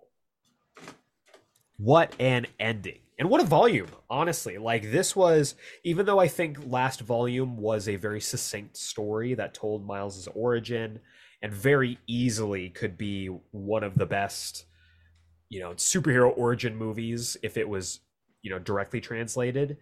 This took This is the Spider-Man 2. Yeah, this took everything and elevated it. Yeah. This was incredible. So, final thoughts on this volume, and do you have a favorite part? We'll go to Jacob first. Oh man! All right, so this was great. Not to cap off with like great artists and everything like that we've mentioned and everything. I really have to say that like I was listening to Spider-Man Homecoming soundtrack matching a lot of the action of this volume. A lot of the Vulture theme was matching like Scorpion and the Prowler at times that I was reading it. Check it out, guys, because it's fantastic. This is my newest favorite volume so far now, because of just artwork and story. It's so good. The only problem I have with it is I do not like the Aunt May interjections of this.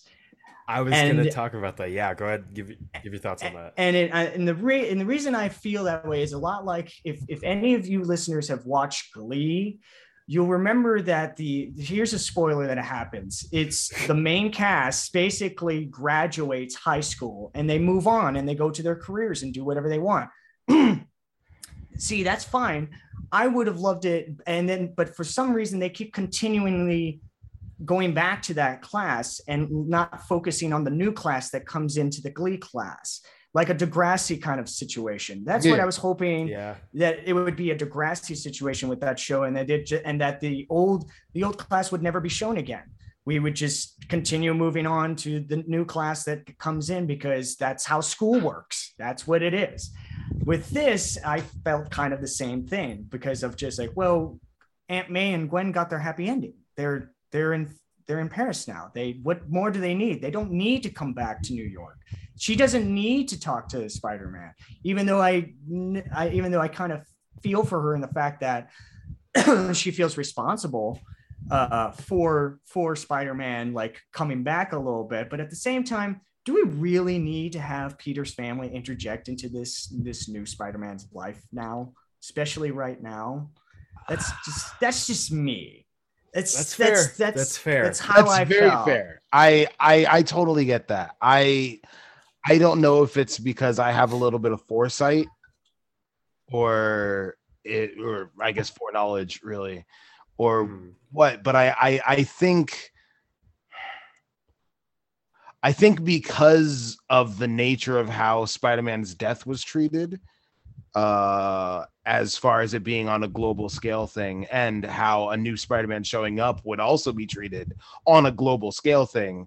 Right. I think it makes sense for them. I think like their interjection makes complete sense, and they're wanting to have some kind of involvement makes sense as well, as far as like, okay, we need to have an answer here, because this I thought that we had closure, and there's Right. not closure. There's now. somebody. It's in poor taste, that. is what they're trying to Yeah. answer, basically. I Yes, get that, that's- but that's and at the exactly. same time, I hope it doesn't become a situation where it's like we just exchanged Peter for Miles, and it's going to be all of Peter's supporting cast.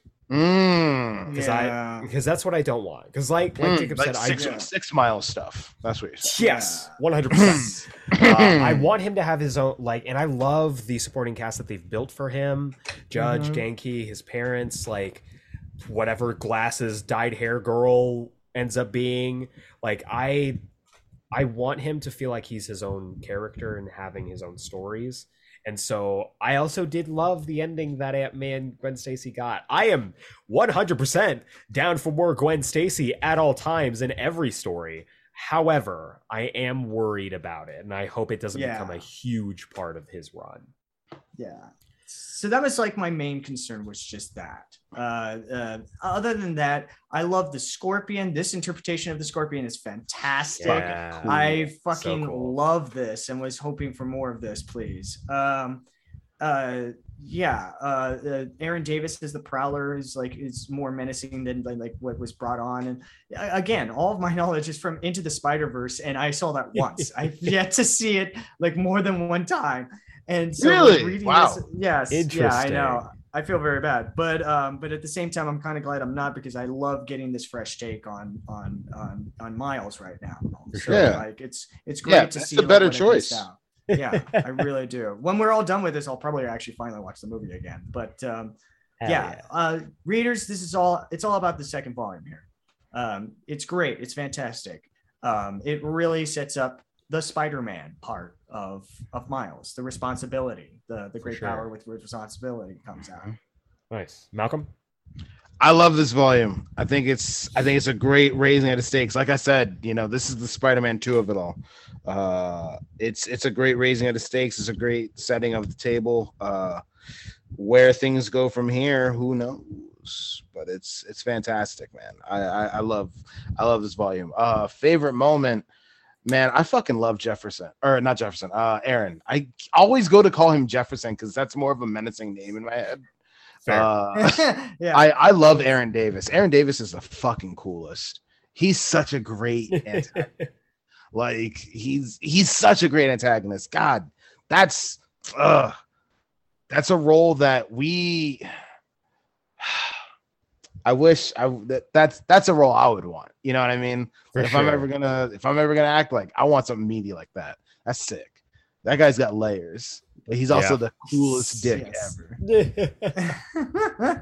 Yeah, I absolutely agree. I think this volume, I don't want to say it's like an improvement over last volume, because last volume was really good, but I would say it's a leveling up. Yeah, it's a level up for sure. I love the ambiguity of that ending scene. That is, I think, rightfully going to mess Miles up for a good long while, and I'm excited to see the ramifications of that. I like that Miles he's out there. He is a Spider-Man, and people know about it. So we are going to see him get involved more in the universe now that he's had 2 volumes to kind of establish himself.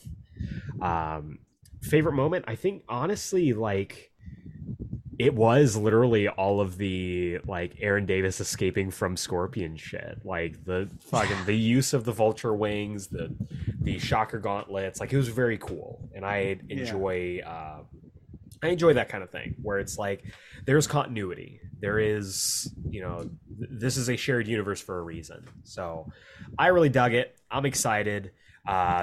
It's only going to get crazier from here, from what I understand. So before we get into next week, we got some emails, which means, Malcolm, what time is it?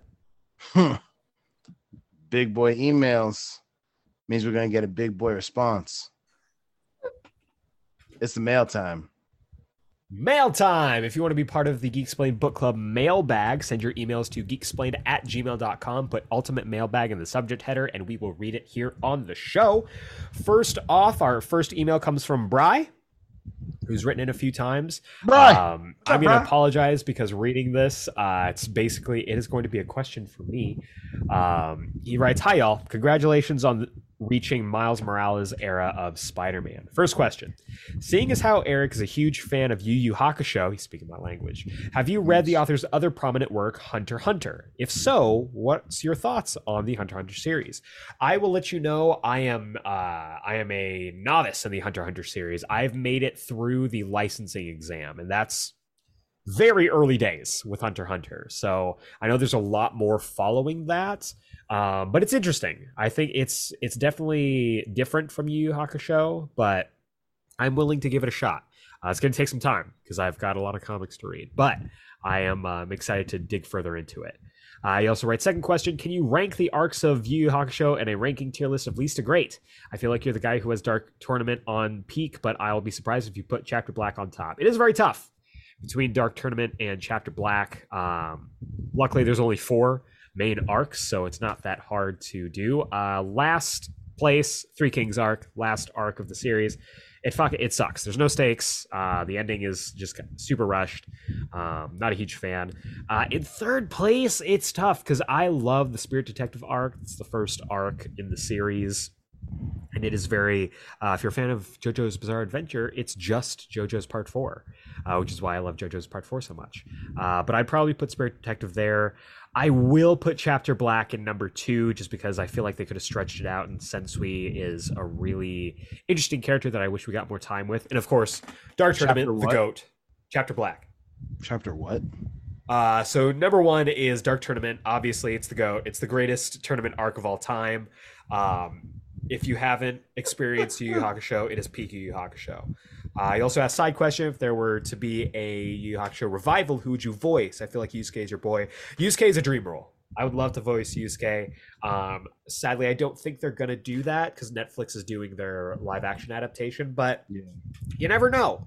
They did a Shaman King reboot recently, which would be fun. So they did. I'll keep my fingers crossed for it.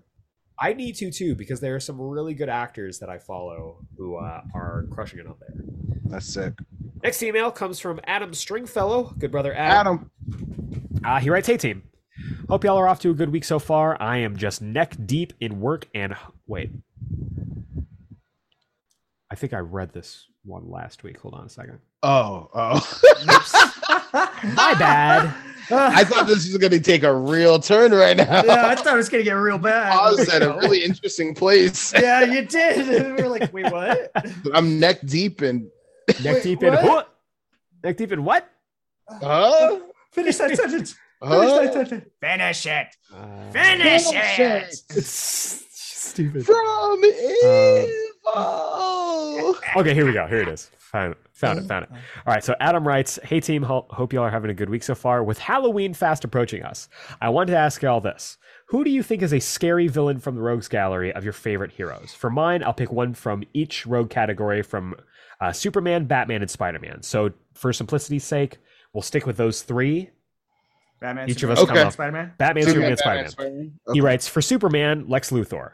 We are all aware of how scary and detrimental an evil white billionaire can be by gaining the public's trust and making their way into positions of power, especially into the Oval Office. Luthor is scary not just with how evil he is or how much he hates Superman, but the fact that 9 times out of 10, he can get away with most of his crimes. For Batman, Clayface. I really hate that DC uses Clayface as just a monster robbing banks for the Bat family to defeat in a matter of minutes. Yes. Shapeshifters are terrifying, just look at Mystique or the movie The Thing. And the fact that Clayface is a shapeshifter who used to be a world-class actor, who can apparently make people of himself as established in B-Task growing pains that he can send out into the world and no one realizing it. Clayface should essentially be a Justice League level threat at that point. Spider-Man, Kraven the Hunter. There's something very, very disturbing about and unsettling about the way Kraven views Spidey as a trophy to win. He doesn't see Spidey as a human being, doesn't even care if he has a secret identity, he just views him as an animal to hunt and kill for sport. I think Kraven is the scariest villain in Peter's Rogues Gallery. Sure, Green Goblin, Doc Ock, and Venom are up there in the fear factor, but that's a fear that comes with Peter's family and friends. The scary thing about them is that they can attack the people Peter lives at any moment just to torture him. Kraven doesn't care about that, and especially with stories like Kraven's Last Hunt, I think that Kraven is the only villain that makes Peter fear for not the lives of others, but his own life. Would love to hear y'all's opinion on this in the month of everything scary and sinister. Take care, and I'll talk to y'all soon. All the best and much more, Adam. P.S. I don't know why Marvel has never done this, but I'd love to either see or write a story between Spider-Man and Kraven based off Richard Cornell's The Most Dangerous Game. Have Kraven drug and kidnap Spider-Man and drop him in a private island that Kraven owns with no web shooters, and Kraven hunting him through the jungle with Spider-Man as prey and grappling with the possibility of killing this man in order to survive. And to bump up the fear factor in the scenario, make it a 13-year-old Miles just learning the ropes as Spider-Man. First off, I love that, but we Love that also pitch. did kind of get that a little bit with the Ultimate Deadpool story arc. Yeah, It's true. I was We gonna did do say. that. We did do that. And if you like that, check out the Ultimate X-Men story arc that precedes that, where they first get dropped onto Krakoa, because it's very much just Most Dangerous Game. It's Yeah. literally called the Most Dangerous Game. I That's would love awesome. to see Miles versus Kraven. I don't think we get enough of that because that would be really Yeah. Yeah, we haven't gotten enough of that. and it would kind of speak to the way that Kraven, like you mentioned, how he dehumanizes Spider-Man. Yeah, There's layers. There's lots of layers there. That yeah, think I could like be what really you said interesting. there. I like that a lot. So for me, picking out these three for Superman, I'm a Parasite guy. Parasite is terrifying. Ooh. That character Ooh, can nice. be incredibly unsettling. What about you guys for Superman? For me, it's going to be a weird one, but I think he's very terrifying. He's so Mr. cool. Mixia Spitlick, because the Yes, fact that he is terrifying. it is 100%. this Yeah. being from another dimension that can make things happen, and also like Grant Morrison's like Action Comics New 52, the first 3 Yeah. volumes of that Yeah. was very frightening in the sense for me of just like, oh my god, I didn't know Yeah. that this character can be Just like how this, powerful that how character is. powerful he could be. You know, Yeah. if he's in a bad mood, he can fuck up your day. That's for me. Yeah. For Superman, for me, it's a character that I think should always be portrayed as a horror character, and rarely is. There's been one book that I've seen this character be portrayed as a horror character. It's Brainiac. Oh well, yeah. I think Nice. Brainiac Yeah. makes Yeah. total sense as a horror character because he's Lex Luthor without emotion at all. Mm-hmm. You know, he's Yep. just pure I am just the science. I It's- am just the fact that I'm just the numbers of it, and that's Yeah. scary. like- He It's like a should be combination. very terrifying. That's a good point. You just made me think it's like a combination of like Alien and the Terminator put together. Yes. Basically. Yes, Definitely. Yeah. He's like the Terminator. Yeah. Yeah. That's a really good way to put it. It's Alien and the Terminator. It's like Yeah. if a Terminator was a mad scientist. Yeah. Yes. You know, like Absolutely. Awful. that's so I'm gonna say Brainiac. That's a great. Good That's pick. great. For Batman, this again might be a little off the beaten path, but it's for me, it's a tie between Bane and Flamingo. I think Flamingo is terrifying. Flamingo is terrifying. That's a Oh my good God. pick. Um, Yeah, Flamingo's pretty scary. and it's my bias because it's my favorite era of Batman, but like Flamingo is a character that is he's a force of nature, and it's like he only gets scarier the more time you spend with him. And I remember distinctly having a very vivid Flamingo nightmare when that comic was coming out, and it was terrifying. So Yeah. that's me for Batman. What about you guys? I really liked what he said is like with Clayface, because I thought so too. Clayface would Yeah. be an incredibly terrifying character. Is just finding out this guy that can like shapeshift into anything, and also being an actor, you know, very, very well, like charismatically enough to know like to know how to play the character, to play the whoever he's impersonating if he has Yeah. the chance. It was either that or God, what was he was so scary. The Mad Hatter. Yeah. Let's be real. Let's be real. He's a pedophile, and Yeah, that's what he's he a is. chomo. He's Yeah. a child molester, and He's that's the to do Mad Hatter the right way. He's just a man obsessed with like children's books and like it's creepy. I don't like him. Super creepy. It scared me. Yeah, it's a good 100%. pick. Malcolm? Mine is a weird one. It's a character that I don't know. He's not even like a Batman villain, but it's the only thing that really came to mind. It's a character that I really love that I think for a context of a Batman should be treated as a scarier kind of concept. And that's Vigilante. So I love Vigilante. Ooh. Vigilante is one of my favorite DC characters. Oh, Nice I love that pick. character, but I think for Batman, deep I think cut. he's a good. he would be the Punisher for Batman. Yes. One of my favorite things about the Punisher and Daredevil is that, you know, that argument of like, if you have one more bad day, like you're 1 minute away from being me. Right. You know, if one more bad thing happens to Daredevil, he's just going to turn into the Punisher. And that's what Vigilante would be for Batman. That's what Vigilante would be for a lot of the Bat family in general. I love Vigilante. I've always had a Vigilante pitch. Just in the back of my head, because I love that fucking character so much, and I love the threat of that character. I love just the relentless nature of that character and how scary that would be to this other, you know, to the other people like in the Bat family or the other vigilantes in DC. Right. Yeah, I think Vigilante is kind of a scary idea. Hell yeah. This completely faceless entity. Mm-hmm.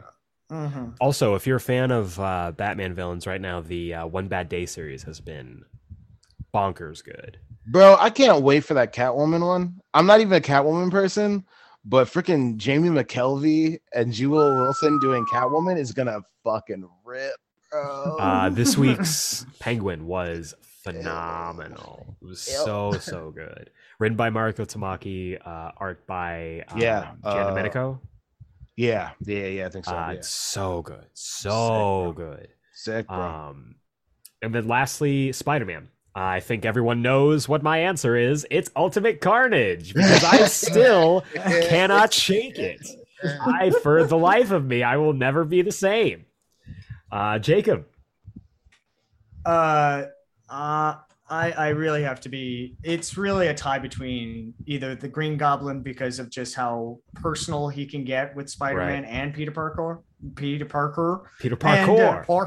Yeah. And Parkour. Also Hobgoblin. Hobgoblin is the other effect. Is just he can be pretty hardcore in the sense of like when they never revealed who Hobgoblin was. It was really scary because he kept popping up, and it was like very Joker-esque because nobody knew who he was. Nobody knew how to stop him. And it was always in the midst of something that it was happening that like Hobgoblin would get away. And Spider-Man was just left with the pieces to pick up and everything like that. I just found that terrifying because every time he kept revealing who it was be a friend of his. Like it was like Ned Leeds or like Jason McIndale and all these people. And it's just like, who the fuck is this? And it was just so unnerving.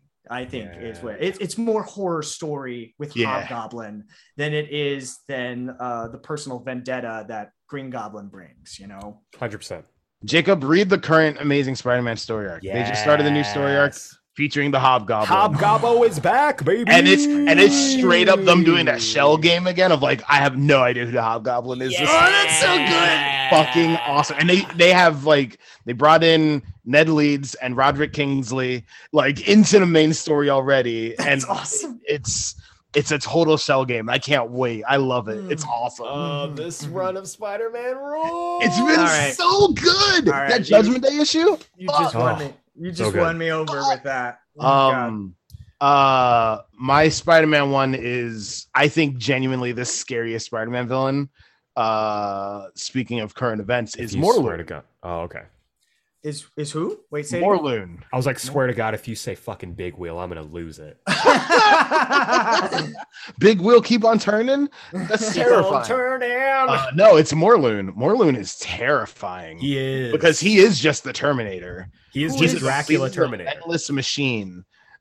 This is a new character, right? No, Morlun is from the Straczynski run. That's right. He's the guy who hunts totems, spider totems. Yeah. Multiversal. He's the spider first person to just completely beat the living, eternal shit out of Spider-Man. Yes. Beat him to death, literally. Fuck, I forgot about only that. appeared in like 4 stories. Yeah. But it's so scary. He's fucking terrifying. I love Morlun. It's always a big deal when he shows up. Yeah, and I'm so glad that he doesn't have the fucking family anymore because that kind of ruined Morlun. It ruined Morlun, yeah. Like to make it the inheritors and all that stuff. Like that's super boring. Yeah, Morlun by himself is such a scary threat. Like, and he's back for this current Slott and Bagley book. Yes, he is, which is awesome. Love it. Yeah, I love Morlun. I think Good Morlun picks. is terrifying. Good picks. Next email comes from Jacob Goodhart. Jacob. What's who up? writes, Dear Geek Explain podcast, I just want to start off by saying, Malcolm, you are 100% right. Ned is just ganky, and that infuriates me as well. Thank you. I'm glad I'm not the only one who thought so, and I'm still mad about it. Thank you. Still fucking mad about it. It's been 6 years. I'm still mad about it. Reading through the next few issues of Miles' run was a nice experience since I didn't really read them when the series was coming out, and it's nice to see small-scale Spider-Man stuff be what our new hero primarily deals with. If there's one thing I could gripe about, it's that Jessica Drew doesn't take any time to actually teach Miles to be Spider-Man, something we wouldn't really get until the PS4 game with Peter and the Spider-Verse movie. This week I have a slightly more fun question. If you guys could have a superhero crossover with any other property, what would you have? I'd personally love to see Invincible crossover with My Hero Academia. That is a fucking genius That's a pick. great It's a idea. great idea. He writes, both of them explore what it means to be a hero and how a real world with heroes would operate. I even got he writes, I got a concussion done. I think he means I got a commission. But he writes, I even got a commission done of Mark and Deku done last year. And I'm like, That even got a concussion must be concussion? hurting. Yeah. Woof, with both of them? Jesus. Jesus. But yeah, he got a commission done of Mark and Deku done last year. Can't wait to continue the book with you guys. Jacob Goodhart. Jacob, yeah. First off, who did those commissions? I want to know the artist. Let us know. I want to see it. Send us a picture. Send us a Please. picture. But yeah, I love shit like this. I would love to see, and this is because I've got him on the brain right now. I would love to see like Tim Drake jump into like, say, like a Parker book or like another like detective noir story. That'd be cool. Like, I think Tim works really well when it, in stories that have to deal with analyzing and his brain. Yeah, and that'd be cool. I would love to see that shit. Drop, you know what? Tim Drake in Knives Out. Put Tim Drake in Knives Out. Knives Out Yes. 3. Knives Out 3. Benoit Blanc comes to Gotham City. I think Tim is a little young for Benoit Blanc. I'm gonna be honest. What? Creepy. It's a little creepy, bro. Tim is at least 18. He doesn't read 18 anymore. I think he does. They keep He's- resetting that character. I think he's back to being 16 again. I think disagree. it's- Maybe that's just yeah. because I'm getting older and literally everyone under 25 is now in the 18 years in the old. Fitzmartin run, he says like he's around like 19 or something like that. Really? He really doesn't read like that anymore. That's interesting. Yeah. Huh. But yeah, so I would drop Tim into a Knives Out mystery. I think that'd be really fun. Malcolm, what do you think? That's a good call. Shit. I would want to put like a DC character in, or like if I could, a Batman character into like another Christopher Nolan movie. Ooh. I think that'd be really cool. That would be interesting. So like if you had like Dick Grayson in Tenet, like Oh, we do have Dick Grayson in Tenet. you're It's right. just Aaron Question. Taylor Johnson. It's Yeah. Rick Grayson. Shut the fuck up. He's Rick Grayson. What about the question with him? That would also be good. I see Christopher Nolan doing like a question kind of story. Nolan That'd would be crush a See, question book. So yeah, someone like that, or someone who, okay, You know what? what'd be Let's dope go as hell? Tim Drake edition. Put Tim Drake in Inception. That would be Ooh. dope. I was gonna say put Cass in Inception, but Tim would be Shit, really that would be cool. awesome. Put Tim in Inception and have him be like the Ariadne role. I I love think it. that'd be awesome, Hell yeah. and then just have Elliot Page play Tim. That'd be fucking sweet. Perfect. That'd be fucking Elliot Page would crush Tim Drake. Elliot Page would be perfect for Tim. That would be Wow. awesome. That would be awesome. Yeah, that that would would be be so good. cool. That'd Yeah, be yeah, really yeah, neat. yeah. Holy So yeah, there you shit. go. I'm Okay, into that's it. my No, pick. I need That's my that. pick. 100% into it. There we go. All Tim Drake edition. Ooh. All right, Jacob, where would you drop Tim Drake? Where would you put Tim Drake? I would drop him in my bedroom harder than anything in the world right now. Whoa! That's right. Welcome back to Below the Belt. This time with special guest host Jacob Brown. Oh my goodness! All of my dreams and visions. Anyway, no, like high school Jacob would not know what to talk to this kid. Not know how to say like, "Can I be your friend?" That's all. God. That's all. Oh God, you're so sexy. Oh shit! Did I say that outside? Did I say that out loud? Okay, no. Invincible meets Superman. That's what I originally wanted. Hell yeah. I've always wanted. After Hell he yeah. met Spider-Man, I was like, the next logical sense is to make him meet Superman. Like it. Yeah. And I would say like, right when he got like sometime when Mark, this interaction needs to happen right when Mark like has just gotten back in touches with his dad, somewhere around that time. Oh yeah. So that way he can talk to Superman about fathers, because that's what I think the conversation needs to happen because of how Superman has to relate either on like how his father has this idea for him, his biological father, and also Martha, Jonathan Kent, whether like what all his powers he couldn't save his adopted father, all this kind of stuff. Yeah. I was going to ask would which almost- Superman is it? Yeah. Current Superman who has like a John? I was honestly gonna say, it would be a perfect Oh, with place Jonathan. to put him. Yeah. Like, take Mark from just after he gets back from the reboot verse. Oh And yeah. have him cross over with Rebirth Superman. Okay. Yeah, Yeah. I'd be so hip to that. that would be great. Yeah. Absolutely. Like, I'd be hip to that. oh man, a talk about fatherhood and everything like that is definitely something Yeah. I want to see. that's a him talk great. with Yeah. Superman. Yeah. And they could also Specifically, talk like, about them after- weirdly aging up their children. Yeah, I was gonna say specifically after like John comes back from his fucking cosmic road trip Yeah. with Jor-El, like so that they can both commiserate about like, yeah, we missed the formative years of our child's life. Woof. Yeah. That sounds like a winning story. That would be super That would cool. be really good. Yeah. Next up, email from The Real Deal, Brian Real. What up, Brian? Real? Writes in, hey, Eric and others. I hope you have been doing great.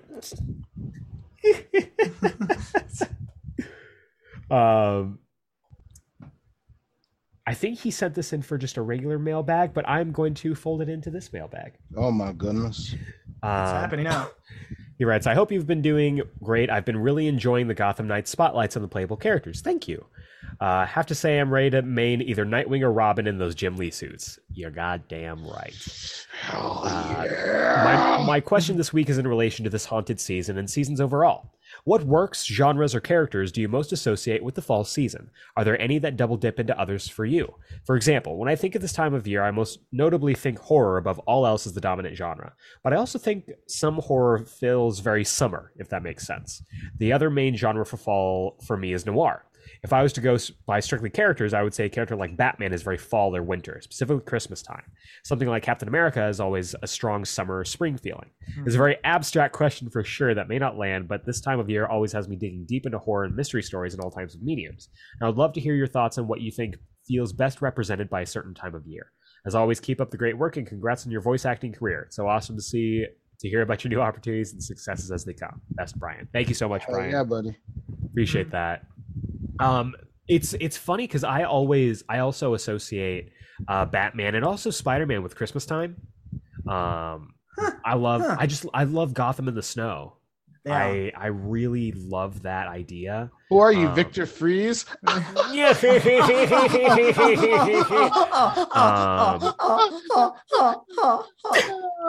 I agree though. I do think that the main genre that I associate with fall is noir, like detective noir, specifically rain, like overcast weather. When it comes to like comic book characters, like I do envision something like Batman. And maybe it's because I fucking love Tim Sale's art in For All Seasons, but Superman's universal. But I love Superman in the spring. The idea of Superman in the spring just really sings to me.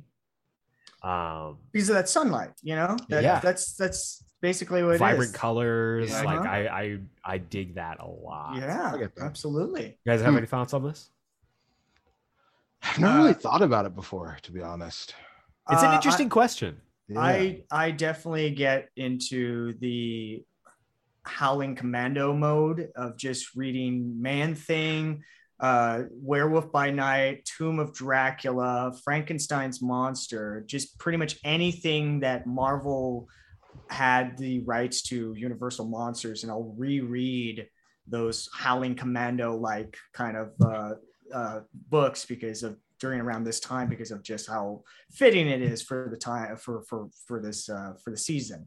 Yeah. I also love reading Man Thing and Swamp Thing during the springtime. I'll do that because of the same reason of like nature's blooming and everything like that. It just reminds me of nature and stuff.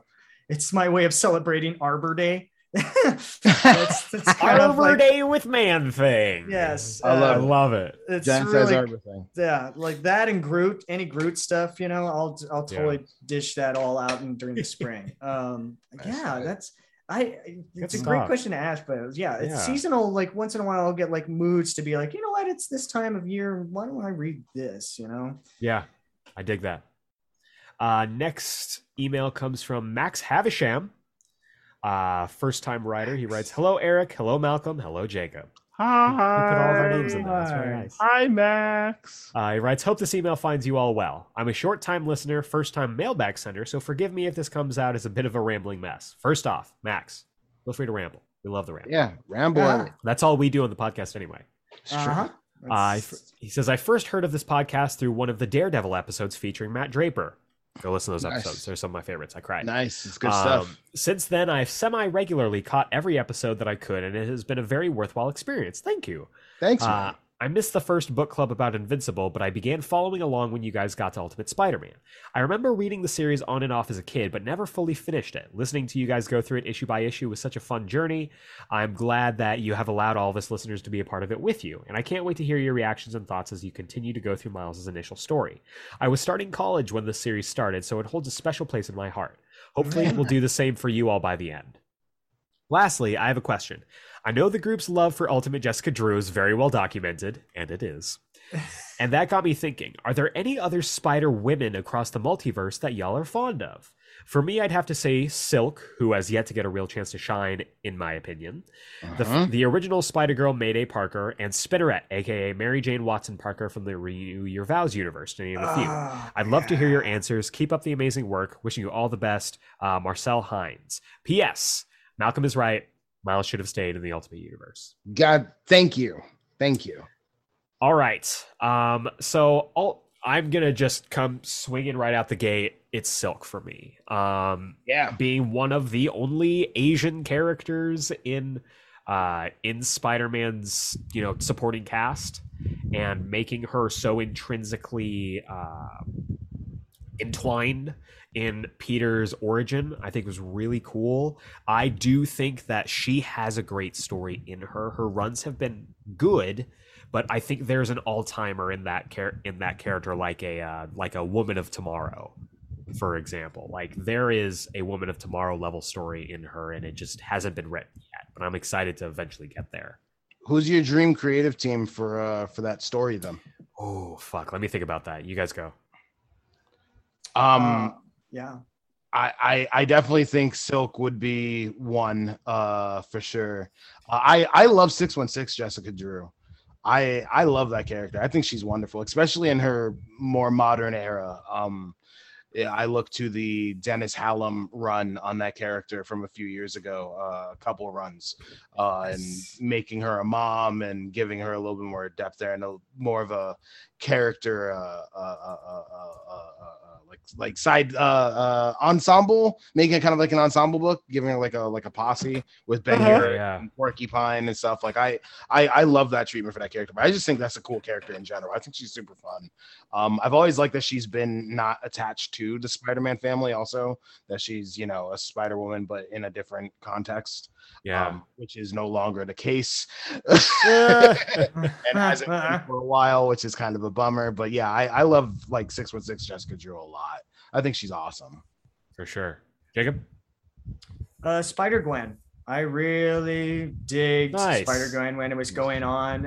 When it was the first couple of volumes and stuff, that when it was going on, I was just happy to see an alternate dimension version of Spider-Man. Like it was just like if Spider-Man died instead of Gwen Stacy was the one with all the spider powers, and like how like it mirrors like how the Green Goblin matches to her, and like the Scorpion and other Spider-Man villains that kind of match that, and her interaction with the other heroes in that time, like Frank Castle as the Punisher and all that. It's really good, and I love the artwork in that too. So it was also I loved punk Gwen Stacy, because I always felt like the Gwen Stacy from Ultimate Spider-Man kind of like was what Spider-Gwen was, like in a band with 3 other girls, you know, and everything like that. Very Josie and the Pussycats as a superhero. The Mary Jane. It's the Mary Jane. It was so good. I loved that. That was like my favorite thing about in terms of anything female that came out of the Spider-Man universe. Hell yeah. For my Silk book, 2 creative teams that I think would crush it. Ooh. Either Mariko Tamaki and Chris Samnee, or Alyssa Wong and Alexandra Tefenki. I think both of Alexandra Tefenki. What do I know? He did Good Asian. Good Asian. And then he's also doing Love at the End of the World. Love at the End. Yes. Or Once Upon a Time at the End of the World. Yes. With, Jason Aaron. Yeah. Okay, cool. Yeah. Both those teams I think would legit crush it. Yeah. I think it'd be super, super cool. I'm surprised. Excuse me. I'm surprised that they haven't given Mariko Tamaki a Silk book. Me too. I'm like genuinely surprised by that. Me too. That's interesting. She was at Marvel for a bit. So she was. That didn't happen. Always a chance. Yeah. Always a chance. And then finally, our final email of the week comes from across the pond. Our good friend Alberto Baroncelli writes back. Jacob did not scare him away last week. Hey, that's good. But I'm going to try again this time. I love a challenge. Boy, does he. Ain't that the truth? Ain't that the truth? All right. Alberto writes, Dear Amazing Trio, your pizza, babadaboopy, mustachioed, and racially charged at this point Italian listener is back. Your pronunciation was top notch. Jokes aside, thank you so very much for your attention and kindness. It really put me in a good mood. We got a decent comic book following here in Italy, but not too many quality content-based podcasts or YouTube channels. Your picks from Roger Stern and Tom DeFalco, love me some MC2 arcs, were excellent ones. I got another question for you. Since you already covered Ultimate Venom and The Maker, what do you think of Cates' Venom? I think he did a really great job in expanding the mythos and changing the character status quo, but in my opinion, it got a little too much on a cosmic scale, which is not my favorite kind of Marvel stories. Then again, using 1610 symbiote and Reed Richards the way he did was very satisfying. Thanks again. All right, here we go. I'm going to say it. Grazie ancora. You know what, Alberto? Just give me something to say in Italian every week, and I'm going to mispronounce it heavily. Grazie. But grazie, Alberto, for the email. I will say for me, I really enjoyed the Cates run. It's probably my favorite Venom run because I've never been super invested in that character. It did get very cosmic and cosmic near the end, but with the cosmic origins of the symbiote, I think it makes sense. And I am always going to give a run of comics praise if it uses the Maker. So I really enjoyed it. I would love to see what happened next to the Maker more than I am excited to find out what happens next for Eddie Brock. Yeah. What'd you guys think? First off, that's your favorite Venom run? Not the Rick Remender. I said favorite Venom run, not favorite Agent Venom run. No, it's a Venom run. A Venom run is a Venom run, bro. Nope. They're two different. What's the title? What's the title of that book? Agent Venom. Is that the title of that book? Agent Venom. Is that actually the title of that book? I'll bet you $1,000 right now. I'm not going to check. You couldn't pay me $1,000 to look it up. It's Agent Venom. Aside from Rick Remender's Venom run, I think it might be my favorite Venom run. I don't care about Eddie Brock like in the 616 at all. I just don't care about that character. I think he's really boring, and I think Kate's added some good dimension to that character and made him kind of interesting. Yeah. And I enjoy the building on the mythos of the symbiote stuff. I think it's a lot of fun. It really it took me a while for me to get into it. Like I liked the Absolute Carnage story. It's probably my favorite Carnage story because I guess outside of like Ultimate stuff, it's my favorite Carnage story. Because I really don't get Carnage very much either. But the Venom Island story is what really sold me on that book. So if you want to jump into that book, it's right after Absolute Carnage, and it's Eddie Brock on a deserted island. It's a very good arc. It's a really good arc. It's Mark Bagley drawing it too, which is awesome. But yeah, it's Venom. It's Eddie versus some stuff on an island. It's him in his Oliver Queen days, and it's awesome. It's really kick ass. Hell yeah. So that was what really sold me on like that run. I was like, oh shit, I actually do like this run because this story rocks. Yeah, and I think King of Black is like super fun because it gets really dumb, which is really cool. I think like the ending of Black is stellar. Agreed. But yeah, I like that run. I think it's good. Nice. Jacob? I read Agent Venom in the Guardians of the Galaxy run when he joined the crew for that. And I read that run. I just read that volume, and that's it. I don't know anything else but that. I hate Venom. I hate symbiotes. There's your answer. Unless they're ultimate symbiotes. You love those. Ultimate symbiotes. Unless they're ultimate, and that's when it works. So that's why you should read the Kate's run on Venom, and that's all I'll say. What? Because of Ultimate Venom? Maybe. Yeah, that's still not good enough. You should read it. It's not the Ultimate Universe. You should read it for the maker of it all. The maker becomes a primary antagonist. And yeah, it's interesting that that run ended almost 2 years ago now, and we haven't had anything of where that went. Thank God. Who knows? Who knows? What the hell? What the hell? Venom is gone. Once again, if you want to be part of our Geek Explained Book Club mailbag, feel free to send in your emails to geeksplained@gmail.com. Put book club or ultimate mailbag in the subject header, and we will read it here. Thank you to everyone who wrote in this week. Really do appreciate that. But that does it for this week. Next week, it's going to get a little weird. Because next week, we are having some worlds collide as two Spider-Men will be crossing paths in the critically acclaimed Spider-Men. Written by Brian Michael Bendis, art by Sarah Pichelli. The synopsis goes like this. Universes collide for the first time in one ultimate amazing Spider-Man story. Superstar writer Brian Michael Bendis at last unites the wall crawlers of two worlds, courtesy of the multiversal machinations of Mysterio. Yes! The Marvel Universe's friendly neighborhood Peter Parker meets Ultimate Comics' new kid on the block Miles Morales in a landmark tale they said would never be told. The new Ultimate Spider-Man is sure to learn much of power and responsibility from his amazing counterpart, a grown-up version of his fallen idol.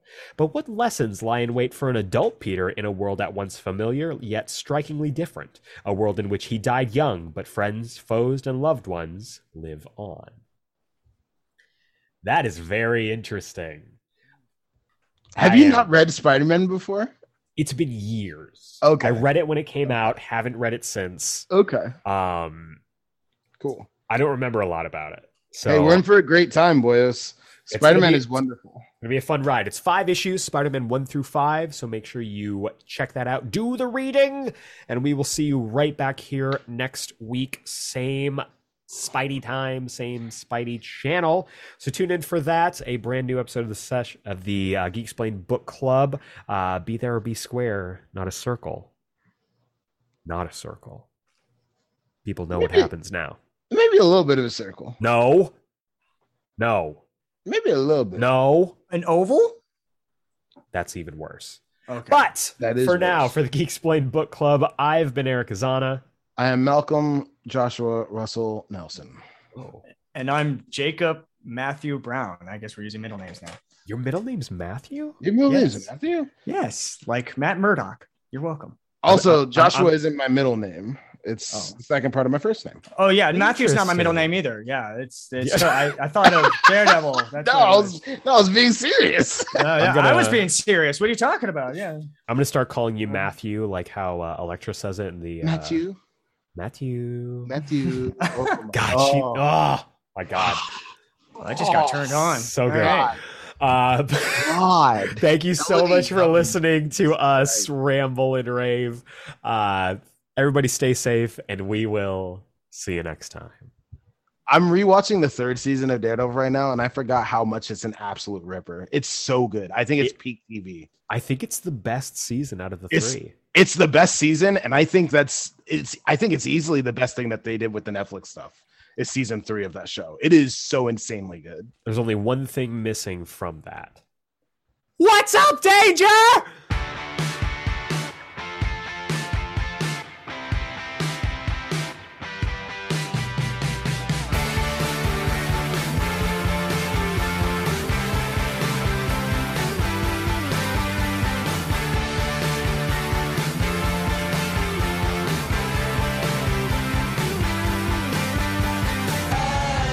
Biding my time at the end of the line. No compromise inside, so I'll walk through the fire, break through the blinds to find my desire. But I'm slipping back again, back to the start again, back where I ought to been. Feels like the tide is turning back again. No sign of settling, just like there's never been. Sounds like the record's broken. It's been up and down, but I know I'm fine. I'll take my time. I'm alive.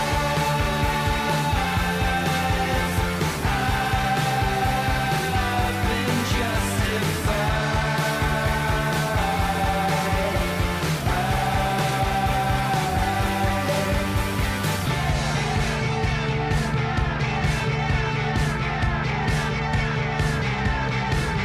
Panic attack, I'm slipping through the cracks. Everything's turning black. Still don't know how I'm gonna make it back. Back to the other side, back where the others lie.